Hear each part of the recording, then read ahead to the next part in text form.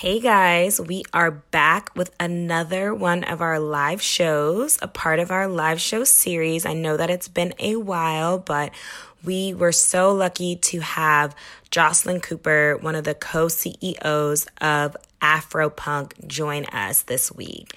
Please excuse any background noise. As you all know, with the live shows, we don't have as much control over the audio, so bear with us. And I was not present for this one, but Glenn and Chelsea held it down, so give it a listen and enjoy.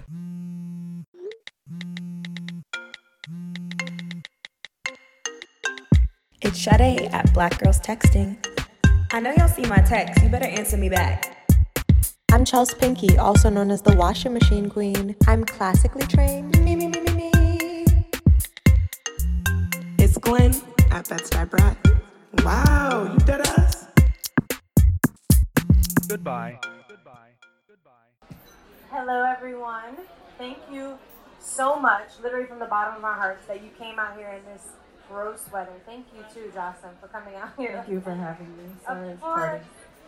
In case you all did not know, we are Black Girls Texting. We're 2/3 of it. Our co-host is stuck in California right now, but we host a weekly podcast, and we do monthly shows here at Dumbo House or any of the houses worldwide. So look on the app. Go ahead, Marjorie. And we always love to feature popping Black women that we admire. Yes. And this time, we're so very honored to have Jocelyn Cooper, who's an entrepreneur, innovator, history maker, and nurturer of the creative process. A 25-plus year veteran of the music business. Woo. Okay? She is a partner of Afropunk LLC, a marketing, media, and events company that produces annual festivals worldwide, including here in Brooklyn, which I'm glad that you've been to them. They're going from the beginning. She's a former A&R at Universal Records and senior vice president / special assistant to the chairman of the Universal Music Group. You were the chief architect of Universal Records' musical identity and brought Cash Money, Nelly, and Three Doors Down to the company.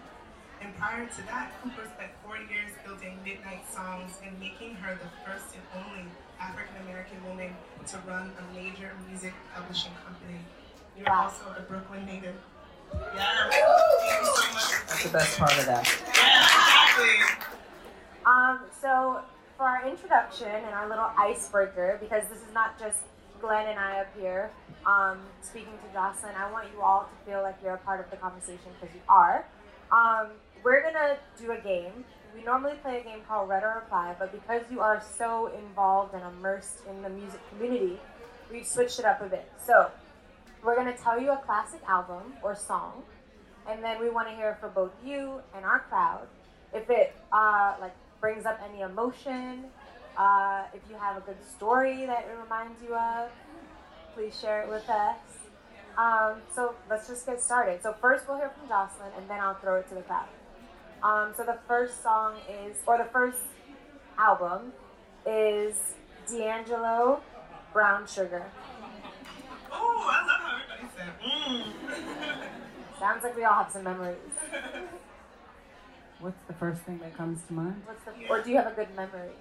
Oh, I have an amazing memories of that whole album. Spill the tea. So one that I can say publicly. There was a song on that album that was written about me on that record. Wait, what song? Just have to take so that's actually I didn't know that until many years later. But I was told, for those of you who don't know, D'Angelo is signed to my still publishing company. And I worked with him when he was 17 years old, and essentially introduced him to Raphael Sadiq and Ali Shaheed Muhammad and Angie Stone and all of the people, and even Kedar Massenberg, all the people that were involved in that record. So I have amazing memories about listening to demos and sort of threatening him to go right with Raphael Sadiq, which he didn't want to do. Many memories. But the first thing that comes to mind is the song Dreaming Eyes, which he told me years later he wrote about me. Wow. Wait, Glenn, do you have a memory about that album? You just know I'm obsessed with D'Angelo. I Right? do know that. Obsessed. I don't know that I even have a specific memory. I mean, I think I always say, like, if I had to bring one album with me or like one artist like to listen to for the rest of my life, it's D'Angelo. I swear. I just remember the music video. I was pretty young, and I was like, this is what a man's body looks like. I like it. Any memories for you guys? Like, scream it out. Any? A word that comes Word association, guys. All right, we'll move on then. I know you guys are lying. Baby oil? Oh. I would agree with that one. What about Beyonce's newly released The Gift? Just brilliance. You know, she just is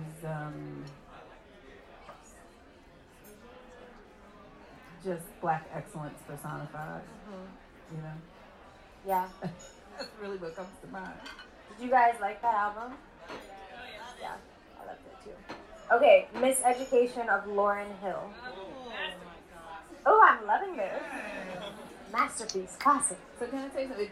Some of the records are weird for me because I was, at the time that the first two records were out, I was literally in the music business and working. Right, and I remember, behind the scenes. So I remember when this education came out and I played that record for people that were in my office and people who were a little older and whiter and who were just like, I don't get this. And I was like, so that's the first memory. I was like, oh. I played that for someone that I worked with and they were just like, I don't get it. I was like, how do you not get this? Yeah, so that's the first memory. And then it clicks in with just,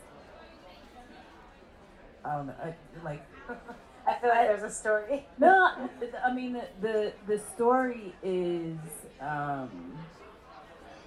was that record for me at that time showed me the possibilities of what you and what an artist could do when they sort of put it themselves completely into the work.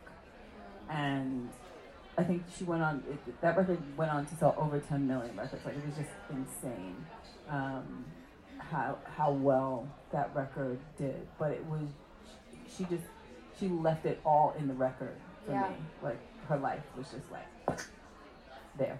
Does it remind you all of anything? Just yell it out. Miseducation of Lauryn Hill. Excellent.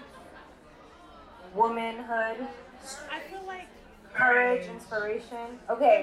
the music driven, not anything else. Music driven, not anything else. Not her way she looked, not how having she no looked. clothes. It was the music. Yeah. It was the music, Yeah, like a female rapper, but like it's the music. not. But also, how do you sing that well? How can Exactly. you rhyme that well? How can you do all of those things that well? Produce all of that, write all of that, like all of it, just like damn. There's some kind of synergy there, right? Like it's all, I mean, I have a verse from Tell Him like tattooed on the side of my body. What verse, Glenn? It says, I know I'm imperfect and not without sin, but now that I'm older, all childish things end. And I got it on my 18th birthday. Such a cliche. But, I mean, that album. It spoke to you. It really did. That's awesome.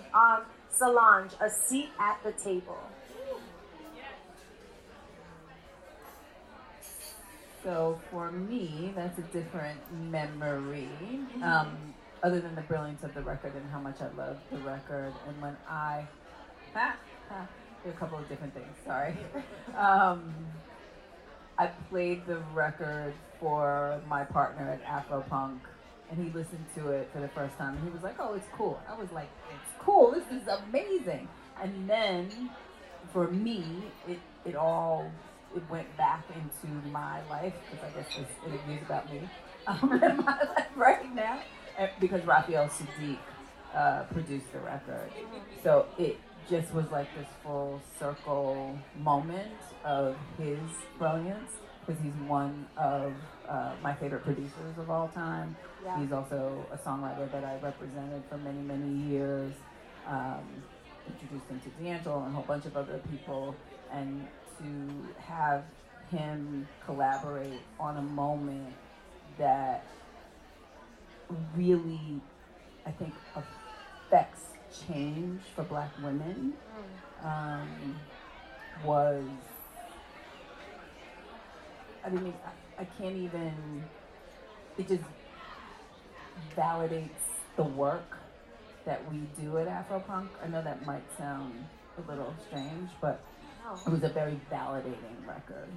And it also, there is, something happening in music right now. There was a moment, what was it, 2 years ago, 3 years ago, where, R&B and Black music, particularly songwriting, seemed like it was going to be dead, and Black radio was dead. And that record, and subsequently many others, have changed the trajectory of that. Yeah. Glenn, you want to take the last two? So this is just a collective, the Cash Money, what comes to mind. Yeah, we know there must be stories. If you want to tell the crowd in case they don't know. So I used to head the A&R department at Universal Records, and one of the signings that we signed was Cash Money, and Cash Money produced Lil Wayne and Baby, and through that Drake and Nicki Minaj, and sort of all this brilliance that has changed culture dramatically. But what comes, the first thought in my mind is empowerment, because when I did that deal, there were folks in the company that I worked with, and particularly Black people that I worked with, that didn't want that deal and didn't want us to do it. So I had to really fight hard internally to close that deal and get that done. And the deal that we did with Cash Money was a P&D deal, pressing and distribution. Now that people stream, you don't really need P&D deals anymore. But it was a deal that company, Black men, got to own their own masters. And those are deals that only essentially prior to that very few Black people ever got. Almost no one did. So I was very proud of the business behind that deal. Aside from the culture and changing culture and the shift in culture, and helping to usher Southern hip hop into mainstream on the radio, which is what those records did. I'm quite proud of the deals that I did during that time, which changed the trajectory of the music business for our people in many ways. And I'm sure their lives as individuals too, but big time. For sure. Last one, Megan Thee Stallion. Fever. Fever. Best album ever. The most requested artist at Afropunk at the moment. So we love her. People love Megan Thee Stallion. Yeah. Are you guys Meg Thee Stallion fans? Someone said online, be careful with that hot girl summer because it leads to a pregnant winter and a baby mama spring.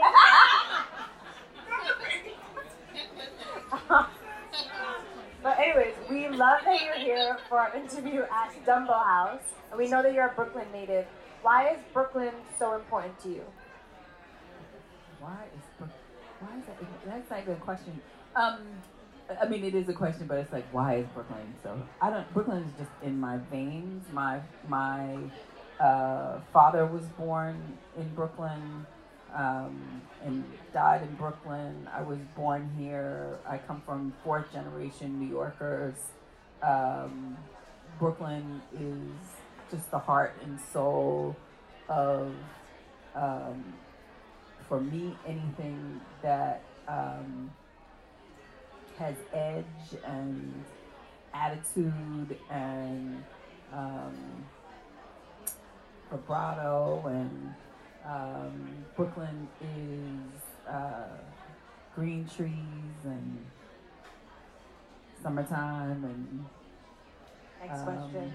Perfect segue. No, nice segue. No, it is. That was a poem. That was like a free verse. Right. Speaking of summer, though, what's one of your favorite Brooklyn quintessential memories? Of Brooklyn? Mm-hmm. In the summer. In the summer. You know, I'm lucky enough to have had family here, so I have a house and a backyard, and just chilling in my backyard. My memories of going to East Beach with my sister when I was little, sitting in her car with her smoking weed, playing jazz with her friends, me feeling like a grown-up, you know. I have memories just like that, actually. Do you want to share one of your Brooklyn memories, friend? Is it on your spirit? No, but I literally remember always sitting with like my babysitter and they'd be talking about rolling trees and stuff, and I couldn't figure out what that meant. Yeah, always feeling like I was from. Yeah, the block parties is what I remember. Like there's always a block party in Brooklyn in the summertime. So what was it like growing up in Brooklyn, and how have you seen it change? Because I've seen it change. I'm from Brooklyn too. Yeah, we're both natives. Yeah. You know, I live in Fort Greene, which is quite gentrified. Sure is. And the idea that I walk around in my neighborhood and my neighbors sort of dart their eyes, or that we don't speak, and I live in I bought my grandmother's house 25 years ago. So I live in the house that literally my father was born in. And then I would leave school and go to my grandmother's house and know all the neighbors. And I live next to my neighbor who is 98 years old, who literally remembers the day that my father was born. My parents were very politically active in Brooklyn. My father and mother filed a lawsuit that changed gerrymandering laws in Brooklyn, that changed the district so that Shirley Chisholm could be elected to Congress. So wow, the pretty cool. The idea that now there's sort of a new wave of folks who have no connection to the culture and the history, and that, you know, there part of the difficulty with gentrification for me is that one of the things that I always loved about Brooklyn is that you could have sort of a median income or be low income with people who actually made money, and everybody was sort of mixed together, and that is now sort of destroyed. It's really sad. And that we have Starbucks down the street is just really Whole Foods, crazy, and Whole Foods, and Apple. it's taken the culture of the Apple Store is just insane. Yeah. But it's also like 44-story buildings, which is horrible. My property value has gone up, so that's not a horrible thing. But, you know, many of the families that I grew up with have sold or left. It's just, you know, it's bitter sometimes. But I still love living in Brooklyn. You know, I don't know. There are other places that, you know, at Afropunk that we go in the world, from Johannesburg to, you know, Bahia in Brazil, and think about what would it be like to live in other places that are surrounded in, you know, black and brownness, which is what attracted me to living where I live now, and now that that has changed, trying to figure out what my place in the world will be. But with all of that, Brooklyn is still, there are pockets that are still pretty amazing. I relate so deeply. Wait, down the line real fast. Favorite neighborhoods in Brooklyn? Glenn, you start. I know what you're going to say. That's sad. What else? You know. It's now called White Style. No, don't do that. Don't do that. But I've always loved Fort Greene too, and Clinton Hill. I went to middle school over there, and I'm forgetting the name of this author, but there's this film it's called Brooklyn Bohem, and it's all about like, George. Exactly. Oh. And I just like fantasize about the world that depicted. It talks about like all like Saul Williams and Mos Def like just doing poetry at the Brooklyn Moon, and like Chris Rock lived up the block, and Spike Lee was just starting to do his thing. It reminds me so much of these like creative movements that are beginning now within my circle of Black and brown people. But it is kind of heartbreaking when I go to Fort Greene now, and I'm like, damn, like the roots of this place. I have no idea. Yeah. There's just so many like families with strollers, and they're like, ugh. But the creativity and the genius of what Brooklyn was, just having trees and, you know, just being surrounded. And Is your favorite neighborhood Fort Greene? my favorite neighborhood is still Clinton Hill, Fort Greene. Not the gentrification piece of it, but just the trees and the green and the feeling of being able to just walk around in the space. Yeah. Is still. Do I have any West Indians in here? Course. Flatbush? That's so lackluster. Like, hoping somebody would say it. I know, because I'm always alone. All my friends are from Bed-Stuy, so I'm the only one from Flatbush. But I was born in Bed-Stuy. Okay, so another And one. I was born on Decatur Street, and That's when right. Oh, I that's was so 8 years old, my parents sold their house, 619 Decatur Street, to Chris Rock's family. So Chris Rock and I grew up in the same household, in the same bedroom, at different times. So funny. That's great. That's so cool. That's the only that can happen in Brooklyn. Yes, You only know? for So you touched on this a little bit, that your parents were very politically involved. What were some of the, I guess, ideals that you were raised with, that you channeled throughout your career? I grew up, my father was very fearless and very vocal, and he believed in speaking truth to power. He quit his job at Schaefer Brewing Company and started a black newspaper called the City Sun, and challenged the status quo almost every day of his life. So that was the values of giving back to your community, thinking about your community, making sure that you're uplifting your community were deeply ingrained in me. Yeah, I feel like that makes sense, because now you're working on Afropunk, which when I'm there I feel uplifted and special and important. But anyways, That's great. yeah, Yeah. of course. Lovely. That's the way I want you to feel. Yeah, go accomplish. But speaking of activism, I'm just thinking a lot about the 2020 election. We're kind of been like flooded on our timelines about all the candidates and all these things. So I'm thinking about what issues are most important to me. Can you share what political issues currently are like the most important to you? You know, for me, it's more about understanding the consequences of inaction.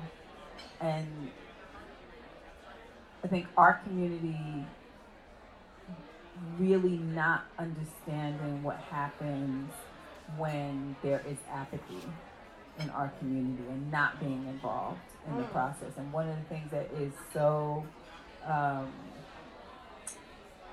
exciting for me is young people. And when I say young people, I mean 15-year-olds, 16-year-olds, 17-year-olds, 18-year-olds, 19-year-olds, who now are politically engaged. I wasn't when I was that young. I was always a serious kid, but I didn't understand the issues. I wasn't fighting. I wasn't on, obviously, we didn't have social media, but I wasn't on social media really understanding what was happening. So the idea that Donald Trump exists in America, and I have a whole group of people that I know that were like, I didn't fucking vote. I was like, are you kidding me? Yeah. You don't realize what happens when you don't. You don't realize that if you don't vote and that dude gets in and he changes the Supreme Court, and the correlation between that and having an attorney general that doesn't do shit about Eric Gardner's death, like there is a line there. Right. So I'm more interested in us understanding how every action or inaction affects the change than I am in my sort of political voice or issue. Clearly, you know, women's rights are a thing for me.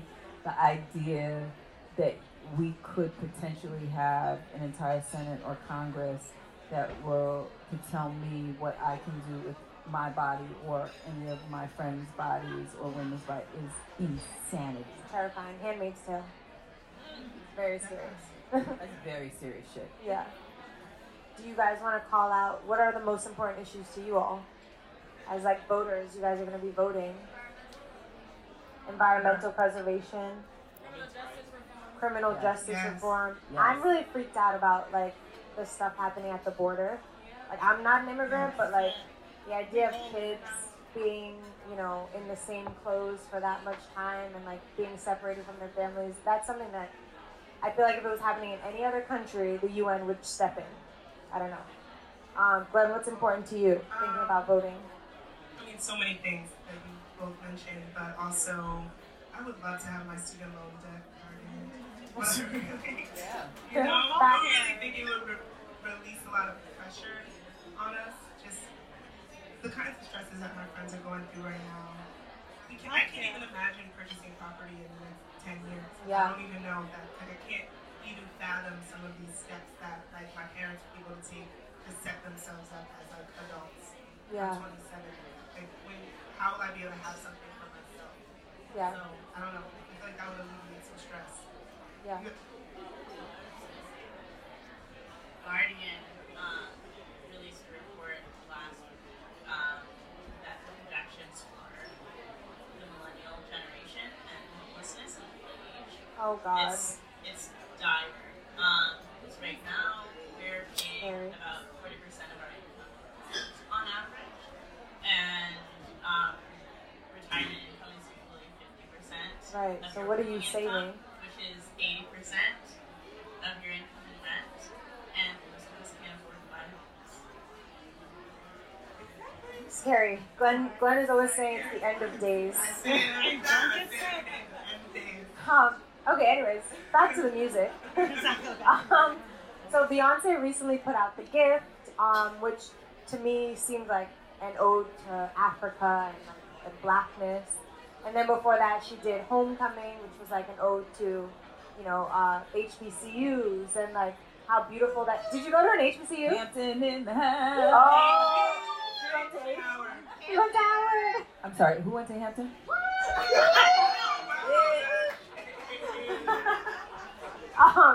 But you know, I feel like she's really evolved into kind of almost like this political figure. And then I see artists, musical artists like an A$AP Rocky, who, you know, when he was asked about the Black Lives Matter movement, he was quoted saying like, so every time something happens because I'm black, I gotta stand up. What the fuck? Am I Al Sharpton? I'm A$AP Rocky and I didn't sign up to be an activist. Do you feel like artists have a responsibility to our community?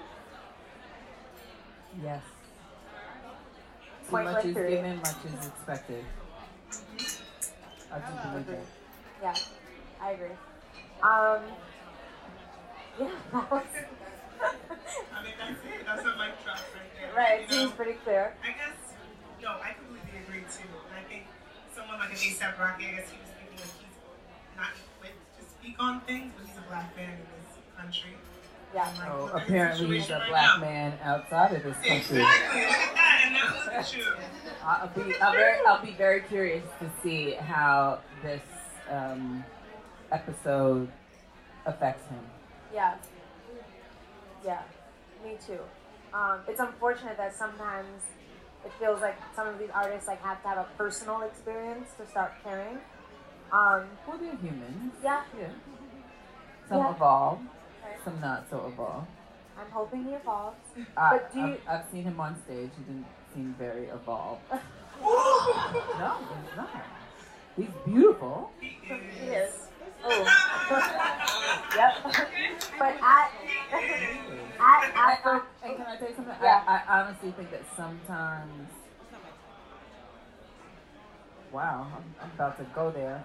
Go there. For men, you know, who are that beautiful, they don't necessarily have to evolve. Basically. And I think this is what is going to force him to have a second look in the mirror. yeah, I hope so. I really hope so. But at Afropunk specifically, I'm thinking about the link between activism and music. How do you see this at Afropunk? Or do you see it at Afropunk? Oh, we definitely see it at Afropunk. And we are definitely political people. And the idea of creating a space where people can be free and where we can bring in organizations that can help to educate and inform, and artists who are in an environment, and many artists who may be used to performing to only white audiences coming into the space helps some of those folks to find their voice. So someone like, and I'm not taking credit for this because I don't know if this was the case, but you look at someone like Gary Clark Jr. as an example, who's an amazing guitar player who has performed in front of mostly white audiences. He comes back continually to Afropunk and then made a political record about race and his experience. I think it is the environment and the space that we are creating so people feel free enough to be able to do that. Makes me very proud. I've sort of forgotten the full question, but that piece of it, I'm very happy about. Yeah. Have you seen, or what has been your favorite, I guess, politically driven Afropunk performance? Performance or moment? Moment. I like that better. Angela Davis came to Afropunk last year. That's huge. And that's huge. So to have Alicia Garza, Angela Davis, Elaine Brown is coming to Afropunk this year. To be able to have those cross-generational political conversations, and I introduced Angela Davis to Chris Rock. That's a moment for me. That's a moment. Yeah. Just to jump back a little bit to sort of your journey to Afropunk, we watched this documentary. It was this Red Bull Mavens documentary on you. Really, really great. And Vivian Scott Chu was on it, just sort of commenting on your rise. And she made this comment, and both Chelsea and I looked at each other like, what? She said, like, I guess on one of your first days in the office, you had on like a long pleated skirt. Oh, yeah. And she told you, you're gonna have to shorten that skirt. This is the music business. And a turtleneck, yeah. Can you just speak on that? I guess we started to think about this idea of the misogyny within hip hop and just how you had to move as a woman in this field. So I worked and somebody actually had to remind me of this story. So I worked in the music business when the music business was truly sex, drugs, and rock and roll. It was not the environment that we are living in today. There was no Me Too, I guess. There was no Me Too. If you got harassed, you dealt with it. That's just how it was. Because if you didn't deal with it, then you would get blackballed. And before I met Vivian, I was working at a recording studio called Soundtrack, and the owner of the studio at a party grabbed my ass and said something really rude to me. And freaked me out. Completely freaked me out.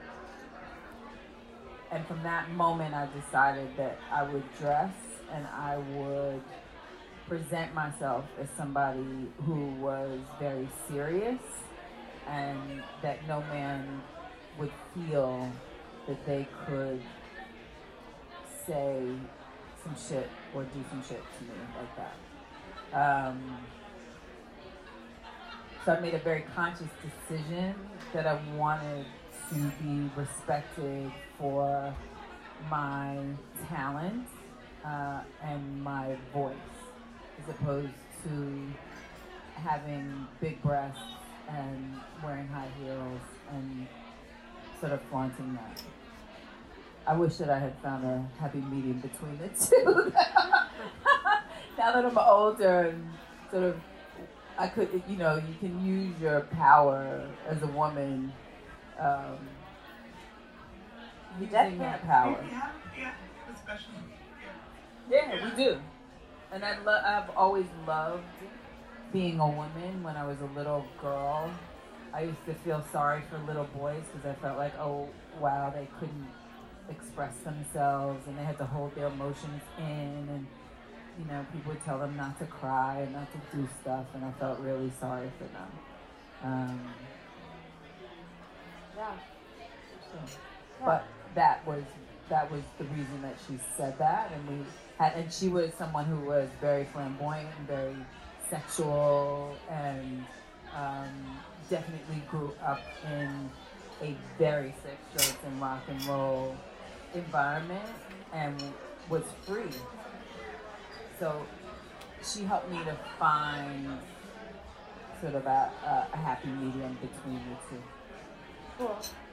After your tenure working with artists in the industry, how exactly did you make the transition then to working on Afropunk? Oh, it's okay, there's not fire. Is it time for us to leave? No. Okay. Still, Mercury's still on retrograde. I swear. It's true. The transition, it's interesting. Your attention, please. Oh. May I have your attention, please? We received an alarm at the fire command station. We are investigating the situation. Please stand by for additional information. So don't leave yet. David, do it for 2 hours. Yeah, I want to hear about this transition. Well, we can take those tables and throw them out of the window. We need to escape. Not that far of a jump. Nope. Okay. The transition was a huge learning curve for me. So I started working at Afropunk. My partner, who is also my partner, seduced me into working at Afropunk. So that's a joke. Where you from? No, when I understood what Afropunk was through Matthew's vision, it completely sort of fit in my MO of what I've always worked on in my career. So, when you all think about D'Angelo, you think about D'Angelo as this, or even Cash Money, sort of mainstream kind of artist, but they were complete and total outliers and they were extremely left of center when I worked with them. So the idea that Afropunk was this movement that was affecting, changing culture on so many different levels through music and art and fashion and lifestyle sports, even comedy. And the idea that this thing could be global and speak to Black excellence globally and a connection of the Black diaspora globally was life-changing for me when I actually got it, when it clicked in, when I first had initial conversations with Matthew about Afropunk. I was running LA Reid's music publishing company, and Beyonce was one of the writers that was signed to his publishing company. And I told him about these 300 bands that Matthew knew about and that were like performing at Afropunk. And this was at a time when Black people were not, playing guitars in a mainstream way, or instruments, or bands were performing or touring in that way. So I was so excited, and when I was talking to sort of my mainstream friends in the music business, they didn't get it at all. They didn't see it at all. So I decided to really dedicate my life, change everything that I was doing to work on. I know you still do Battle of the Bands, correct me if I'm Yes, wrong. Yeah. Battle of the Bands is this week, Wednesday, Thursday, Friday, and Saturday. You guys have to come to the Knitting Factory. I went last year. It was amazing. It is. Yeah, so great. We just had our Brooklyn Battle of Bands winners, Tank and the Bangers, performed in Paris. I love Paris. that. They're amazing. So Yeah, I was I thinking love that about program. that. Yeah, because it still has this very deep connection to these roots, like this Afropunk, like at its core. But it's definitely, and I feel like there's a conversation around this a lot, like how the vision has expanded some more. Like it's not necessarily, well, you can correct me if I'm wrong, but like the rock punk ideals, and it's grown a lot. Can you talk a little bit about how it's expanded? I think when people, or at least for me, sort of outsiders, think about Afropunk, they think about European white punk rock. And that is never what Afropunk has ever been about. Punk, and it is more of an attitude, and a punk attitude, and being DIY, doing it yourself. And that idea, that thread, that value is what Afropunk has always been about. So it is still our core value. We still, and I also think when people think about Afropunk, they think about Afropunk as the festival. And for us, Afropunk is more about the platform and being able to use that platform to have an audience for culture and people that are left of center. We still are true to that value. The idea that we should stay stagnant and not grow is a ludicrous idea for me. We employ 55 Black people around the world. We employ and work with 250 Black businesses, young businesses in our marketplace around the world, Black vendors, Black people that, do stage and lighting and production. Growing that, expanding that. The two people in this room who worked at Afropunk that have now gone on to do amazing things and start their own companies and build empires for other companies, and curation and taking a piece of Afropunk with them. And that same spirit, that DIY spirit, the idea of focusing on Black excellence and taking that to the world. We get criticized a lot online I'm more focused on, the hundreds of thousands of people that come to our festivals, the thousands of bands and musicians and artists that we feature who now can make a living touring and creating their art. I'm hyper focused on that and growing that, and we should be doing that. I don't pay attention. I shouldn't say I don't pay attention, but I'm not giving any energy to that negative shit. Yeah. I think when Beyonce did perform at Coachella, and she got up there and said, "Oh, may I have your attention? Please disregard their alarm. okay, thank you, sir. We have a show happening." Disregard their alarm. Thank you. All right. Well, when Beyonce got up there, and this is Beyonce, got up on stage and was like, "I am the first ever Black woman headliner," I was like, what?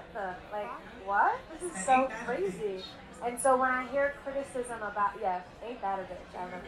When I hear criticism of Afropunk, like, oh, it's not, punk, it's like too mainstream now, I'm just like, well, a lot of these festivals don't even give Black performers like even a platform. Like thinking of that Beyonce had to wait so long to like be able to headline. I don't know, it's crazy to me. And I see Afropunk and I'm like, everyone I'm seeing performing like reminds me a little bit, something about them is like me. Yeah, but it's not even true. Like last year we had 9 punk bands that performed at Afropunk. We had 60 bands that performed. Right. But that's what you're coming for. It's a mix of everything. Yeah. Is it a totally just punk band festival? A block party in the park? No. Right. But does everyone that is on that stage personify Black excellence? Are we still the hub and the home for those young bands to perform and to have a platform? Hell fucking yes, we are. Yeah. So many of our friends have been DJing bit by bit every year. Yeah. So hyped for them. B Major's performing this year. Yeah, exactly. And exactly like you said, one of the big, pillars of what we try to do with Black Girls Texting is explore diversity within Blackness. And just as you said, even as you mentioned, Chelsea, you can see a little bit of yourself in everyone who performs, and within the crowd, it feels like it's a space for you to be Black in whatever way that manifests itself for you. Yeah. So within the style, within everything, you see it. It is, and then it's also a connection with other countries. We have 7 South African artists that are performing in Brooklyn this year. Tandiswa, BCUC, Shama Josie. I'm so happy she won a BET award, but Shama Josie performed at Afropunk for the first time in New York. So the idea, that shit is punk. Yeah. Love that diaspora connection that you guys are doing. It's amazing. Okay, I have another question about the ticket prices, because that's another thing that we saw online when doing our research. Can you talk about the chip in the earn a ticket program? Because when I was researching that, that's what I saw. Because there has been critique about how it was once free and now it's not. Girl, I earned my ticket on that trip in last summer. I know you sure did. So let's talk about this idea of free. Mm-hmm. So Afropunk was never free. There were people that paid for Afropunk. Right. My partner paid for it out of his pocket. I took my cash money royalties and put it into the pot, paid for it. And we got to a place where it just didn't make sense anymore, because if we are going to build a business and we are going to build an ecosystem for us to be able to support our own culture, then we have to value those experiences as much as we value wearing Nikes or Adidas or going and buying. Gucci, Chanel, keep going. our culture is important. It belongs to us. And we need to support it. Yeah. So we have both an earned ticket, which is what you're talking about with Chip In, where you can come and give back to your community, to Black and brown people, to help uplift your community and physically get your hands dirty or take an action so that you're giving back in order to earn your way into the festival. And we have that at all of our festivals. And then there's this idea that we sell a ticket for, I believe it is $60, $65. That is $1 for every artist that is performing on the stage. I don't know, and maybe you can tell me, if there's another festival that you can spend $1 to go see Jill Scott, or $1 to see FKA Twitter, or $1 to see Erykah Badu, Right. or Janelle List goes Monáe, on. or Solange. Yeah, the list goes on. That is, we are dedicated to keeping the ticket prices low and to build this ecosystem, but we also need to have the respect to pay our artists, to pay our creators, to pay our staff. We have 55 Black people that work for us. They deserve to make a living and to be able to eat and to pay their rent and to be able to produce our events and to work on our content. That is important. The idea that we do not value ourselves enough to think that we are deserving to support our own shit is insanity to me. Yeah.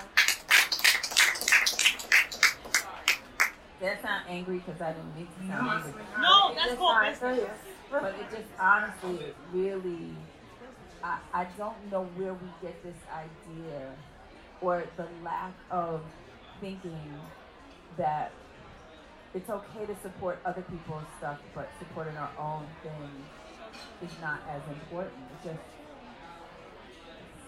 crazy to me. It's true, and then we can't complain when there aren't Black-owned businesses because we haven't supported them. I mean, we're often the hardest on ourselves, I think, on each other Yeah. in business. We are. Yeah. And we need to change that. Yeah. We need to fix that. We don't keep our money in our community, our dollars in our community. You know, if you come to Afropunk and you spend your dollars to come and you pay for a ticket, and then you buy from a vendor, we're keeping our money in our community. That's so important. If you look at other communities, their money stays in their community for weeks and weeks and weeks and weeks and weeks and months. Yeah, I was I reading think something. it's like 6 hours. Yeah, in our I was just community. gonna say the Black dollar stays in the Black community for literally 6 hours, and then it goes somewhere else. Whereas other communities, it stays at least for a week. It'll stay in their own community. So let's work on that, y'all. That is political Yeah, to me. yeah. I guess. That's all we got. Yeah, and I want to If hear you from guys the have some audience. questions, Yeah. we can Wait, take but a before we get to the audience, I have one last final question. Who is your favorite artist to listen to right now? You have to pick one. You're on an island, stranded. I'd be listening to Star-Lord screaming my head off right now. I love Star-Lord. I don't know if you know him, Don't. but Nope. check him out. Star-Lord. Okay. Star-Lord. Anyone else that we might know? Sorry, Star-Lord. I'd probably be listening to the Tyler Creator record. Yeah. Igor. Yeah, it's very good. Now we want to open it up to our audience because, as we said, we're all together. So just raise your hand. Hello. So, can you paint a picture of what the very first Afropunk was like? Like, where, how it performed, and I was not at the very first Afropunk. My partner describes it as 25 kids in a room with some of the bands from the original documentary. And for him, the first feeling was freedom because kids were moshing, and the idea that people could step on each other's sneakers and push each other around and have all that energy. We still have a lot of that at Afropunk, but that feeling of freedom is what he's focused on reproducing every day of our lives. Raise your hand if you have a question. As we get the mic to you, I have another question. Is Afropunk for white people too? Afropunk is for everybody. Afropunk is a celebration of Black excellence, but it's, you know, it's interesting for me when people say that as a light-skinned Black woman who grew up in a middle-class household and has folks in my family who are white, who is in an office with Black people who are married to white people, who have mixed-race children, who have grandparents or parents that may be white. The idea that we would say to folks, you can come, but you can't come, is just ridiculous to me. I'm unapologetically Black, but just because I am unapologetically Black and celebrate my Blackness does not mean it is not at the exclusion of anyone else. It's just what I like and so, but everybody is welcome. Thank you. Sorry, oh, hi. First of all, that response about paying for the value. Hi, can you hear me? Yeah. The response, I completely agree about the value of Afropunk and people complaining about it. Thank you, I agree with your point. As entrepreneurs, which a lot of people probably are, you get paid for your content. But my question to you is about the controversy I heard. Maybe, I think it was about MIA, or like as you expand globally, which is needed, people complain that Afropunk should be only for Black artists. I want you to respond to that, and I'm curious because I lived in Europe for 3 years. I love MIA, but can you talk about what that kind of thought process was and how your thoughts on who's part of the scorer, what's the music that should be represented at Afropunk? So my thoughts about MIA were very, very different than some of the folks that were around at the time when the decision was made for MIA, and MIA ultimately making the decision that she did not want to perform at the festival.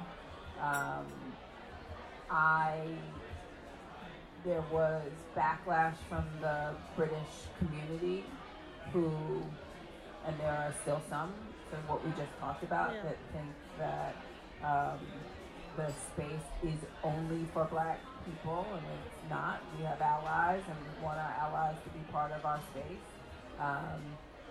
We are focused on showcasing artists of color, showcasing Black artists, so that they have an equal playing field in the way that they have not had on mainstream platforms. But that was a case for me, which can be the case of sort of the online community and the voices of a few who happen to be loud, sort of changing the trajectory of what we're doing in a negative way. If that had solely been my decision, we would have stuck to our guns and MIA would have played. I would love to have her play a festival again. We had Grace Jones play that year, so that was pretty spectacular. Yeah. But it is, you know, this dance of, as Spike Lee would say, you know, I've heard him say, just being run over by Black Twitter. It's just it's very difficult, you know, as a young business when we were developing, not to buy into some of that. It's hard. It's tough. Because people, when they are behind their keyboards or on their phones, can be incredibly mean. Yeah. And that's scary. So, but all at once. All right. I have a question, please. Based on what you just said, and also the fact that you mentioned you're like, I know we're all pretty unapologetic Black people in here. But what advice would you give to someone who is like trying to find their punk, or like someone who, let's say, like, you know, things are flighty and inconsistent, and sometimes, you know, you get run over by Black Sorta one day, and then it's kind of like, all right, well, I was pretty empowered like last week, and then today you're just like, you know, the ebbs and flows of it. Kind of what advice would you give to maintain that idea of like DIY and do it yourself? You know, it's interesting because there are, again, two folks that we worked with years ago who have seen us at Afropunk in our pretty much our darkest moments, where we had no money, where we couldn't pay people properly or the way that we wanted to, when there was no revenue from tickets to pay folks. When we had a force majeure, when the festival in 2011 was canceled by the city, and we were underinsured and had to dig out of a hole. It took us almost 3-4 years to dig out of a hole, and we still get criticized about that. Ended up paying everybody back, but it was a long haul. I mean, I have to give it up to Franz, who put up his own money to help Afropunk many years ago, and Khalid, who just worked his ass off till he couldn't work anymore. And then, you know, I am so grateful to the people that have worked for us. But what I would say is that we literally, sometimes I would crawl out of bed because, and I was lucky enough to save my house because I was in foreclosure. Like, it was tough. We went through some shit. But what we did do was believe in ourselves and believe in our mission and believe in our talent. And maybe that is ridiculous, but we believed. And because we believe, sometimes you just have to put one foot in front of the other, and you have to keep going. And then one day you look up and you will have walked a mile or 2 or 3 or 5 or 10. And that's the advice that I would give. Stick to your guns. Keep doing you. Stay focused. Don't allow anybody to deter you. Thank you. Hello. I wanted to ask a bit more about how you found the balance between advocacy and professional development. I personally struggle with wanting to prioritize my professional development, but not being able to ignore the passion for my community, but also working a 9 to 5 and being like, all right, I got 5 to 9 to, you know, help my community. Where is that opportunity, or what can I do? You do. You have 5 to 9 to help your community, and you have Saturday and Sunday to help your community.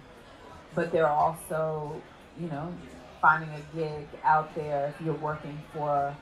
I have a friend who worked for a bank, left, worked for a nonprofit, couldn't make it financially work. The work was really fulfilling, then went back to working for a bank, but now works on the philanthropic side with the bank. I think there's a way to marry both. It may take some time, but if you're out there searching for that, and that's a focus of yours, you can figure out a way to do both. If not, just get back on the weekends, get back to your community. I mean, it, you know, I was going to say, you know, you can sort of and this is not a politically correct thing to say, but you know, we can sleep when we're dead. You know, we're here to do as much as we possibly can and live life to the fullest. And you need some self-care for sure. I'm not saying neglect yourself to do that. But if you're working 40 hours a week, there's another, 10 hours during that week that you might be able to get back. Hi, Ms. Cooper. I don't have a question. I just want to say thank you for everything that you've shared. I'm personally extremely inspired. I just wanted to let you know that. I am a 25-year-old business owner, so just hearing you say certain things like you know what you're doing or just going through certain things, like just sharing your whole story, I'm really inspired. I just wanted to let you know that. Thank you. What's your business? So I have a spa. I'm a massage therapist. Ooh, lit. We must connect. Yeah. We might have some business for you. Wonderful, wonderful. I just wanted to say thank you again. That's wonderful. Congratulations to you. Yeah, that's amazing. That's good. Yeah. Hi, my name is Red Autumn. I'm actually a female rapper from Clinton Hill, Brooklyn, so I'm like, hey! I was like listening because when I found out that you were gonna be here, I just couldn't believe like you were gonna be here. So, that's so sweet. So basically, I was like contemplating. You can find my email on Afropunk. Yeah. Yeah, this is what I wanted to know because I am a songwriter as well. Like I write pop, neo, soul, R&B, and I actually have demos. And I wanted to know if it's okay if I could send you some of my demos. Well, I am not the demo listener anymore. Okay. And when I say that, because I'm not actively involved in the music business on the songwriting side in the way that I used to be. But if you send me your demos, I will send them to a friend of mine that does do that. Now, my life has very much changed in terms of the talent helping process. I have my music publishing clients are sort of old and have been my clients for many, many years, and being a music publisher is something that I love doing for many, many years, but I don't do it anymore, but I'd be more than happy to connect you with somebody who does. Okay, thank you. Welcome. I just want to follow up. No, it was just also something, just dealing with Netflix, and it's off topic with Afropunk. It was one of the things that I noticed, like, say, for instance, with the show The Get Down, and I just also found out that She Gotta Have It is canceled. I just wanted to know why, like, do you think shows that seem to, like, celebrate our artistry doesn't seem to be appeal enough to basically shows that seem to show more of our hardship, and they get to stay longer? I think that goes into the full circle conversation. We really need to support. And if we support and we come out in droves, there's no question that those shows will exist for a long time. That's what it comes down to. And also, obviously, the cost of the shows. I know with the Get Down, the cost of the show it was a Boz Lerman production. And he got a lot of money for producing that show, and I think sort of took it to as far as they wanted to take it.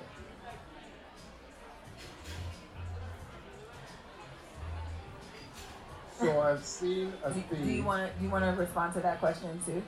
Wow, really? No, you can't. Come on. Yeah. Come on, Franz.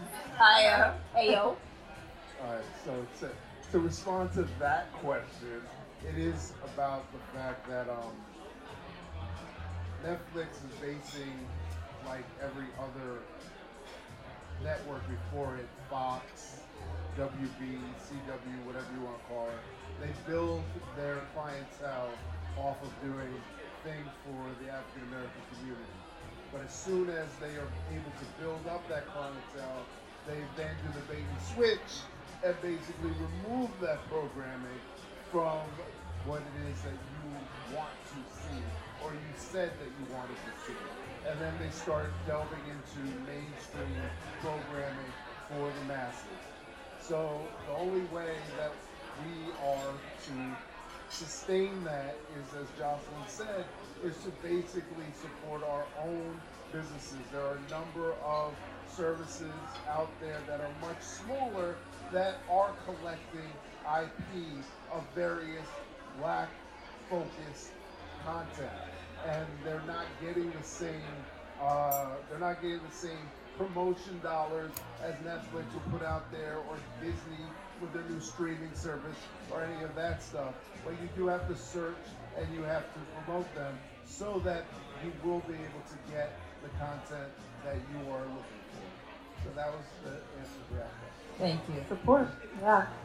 And your question? My question is, I've seen a theme, Jocelyn, that of always going against the grain when you're, doing A&R and you're signing Southern rappers when people are like, what the fuck is that? And then you're going off to Afropunk and dealing with a culture that not everyone understood or what have you. Where do you get the strength to be able to continue to do that? So here's the thing with me.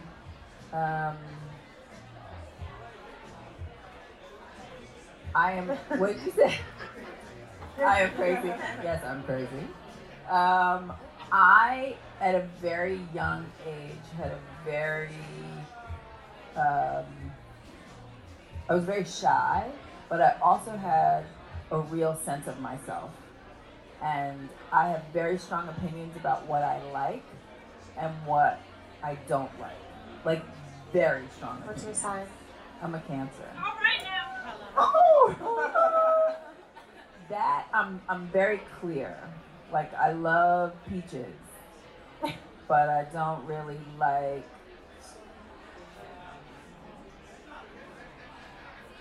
I like apples, but I'm allergic to apples. I don't like figs. Okay. I don't like the texture. So that clarity of what I like, I don't really give a shit if other people don't like it. It's what I like. It just so happens that usually what I like, other people will start to like. So I was very confident in that in my career about my strong opinions. Like, I really feel this. And I'm also somebody who will stick with something or someone or an idea for years. Literally 10 years.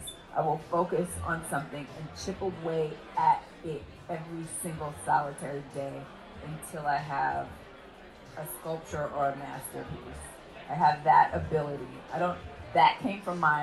think that really came from my parents, who I saw get up every single day and persevere, but it was also that sense of self that I've just always had. So that's it. That's all I got. You're a visionary. I don't know about that. Yes. I just know what I like. I wanted to just, one more thing that maybe we could all think about a bit. I really love the exchange that you two just had about her sending some demos to you. And we talk about this a lot on Black Girls Texting. Sometimes we see online that women that we admire will say, don't send me an email asking to pick my brain or asking to take me to coffee to get information from me. Like, you have to pay for my time. Oh, wow. Yeah, oh yeah, that's how people are moving. Yeah, I got into an Instagram argument with a woman I admire. Yeah, and it makes us afraid to shoot our shot. And I think so much of the progress that we're gonna make, as a lot of us in this room are entrepreneurs, are by expanding our networks, by talking to people that have been able to blaze a trail for us, ahead of us, and learn from them. So just White men have been doing it for years. Well, I think one, it's important to mentor folks. It's also, I stand on the shoulders of, you know, Vivian Scott Chu and Sylvia Rohn and Rochelle Fields, and you know, I was very fortunate in my career that many of my mentors were Black women, and I came into the music business at a time where there was a first generation of Black women who had made inroads. So it's always important for me to take the time to actually speak to somebody, not to take the time. You know, if I am on the road in Brazil to have a 2-hour conversation to mentor somebody, I may not be able to do that. Right. But I definitely understand how my experience and my words can change the trajectory for a young person, and particularly young women, and I am here for that. Absolutely. I think it's evident in you being here with us tonight. We consistently are so affirmed by when we reach out to Black women and they're willing to come here and speak with us. They always are, and we thank you so much for being with us tonight. Thank you. You guys are inspiring. Thank you so much. Seriously. And also thank everyone in this room. As I said before, the weather was disgusting and everyone came out in the rain. I really appreciate it. Oh, we have one last question? Oh. Yeah. Cool when we go out. I know, now it's not going to be so muggy. Oh, we have one last quick question for the beautiful woman who did my braids. I wanted to know, how do you become a vendor at Afropunk? Oh, a vendor? Yes. You have to apply Via your site? on Afropunk.com. That was my only question. And you go down to the Spendthrift Market. But here's the deal. You have to apply early. I went on the site and then vending is closed for Brooklyn. Okay. Because you can't be late. Because we open it up really early. So if you sign up and we take a look, there's a lot of competition for Brooklyn. If you're really interested in vending in Atlanta is one of the best places to vend, because that's where we actually need quality vendors. So sign up on Afropunk.com under Spendthrift Market. Okay, just one more and we have to let Jocelyn live her life. Sorry, not trying to take too much of your time, but I appreciate you articulating what you said Afropunk offers for like the Black community, vendors, as well as the performers.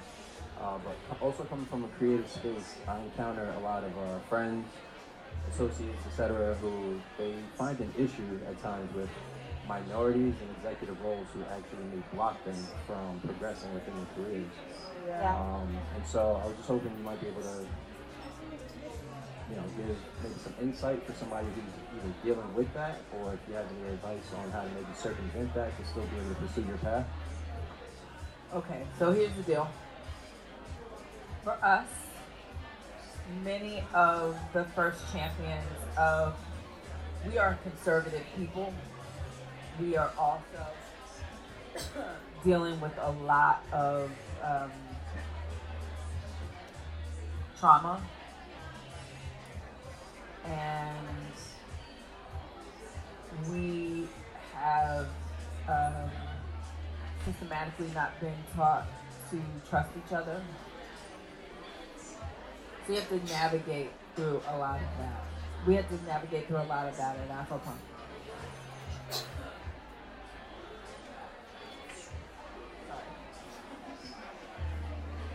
Makes me want to cough, chokes me. I remember being in a meeting at Pepsi, one of the highest ranking people of color at Pepsi, in front of 8 white executives and 1 black executive, shot down Afropunk. And we had just had 2 years of sponsorship with them, and for the 3rd year, sorry, she canceled it. Thank you.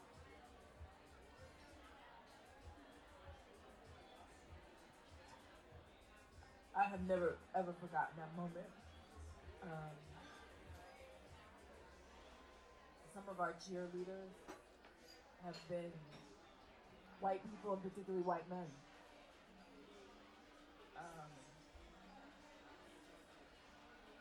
As much as I want to be able to walk into a room and say, to my sister or brother, hey, thank you, and get that kind of support from them, sometimes it doesn't happen. And for me, you just have to do whatever you have to do to get your shit off. You do what you need to do for you.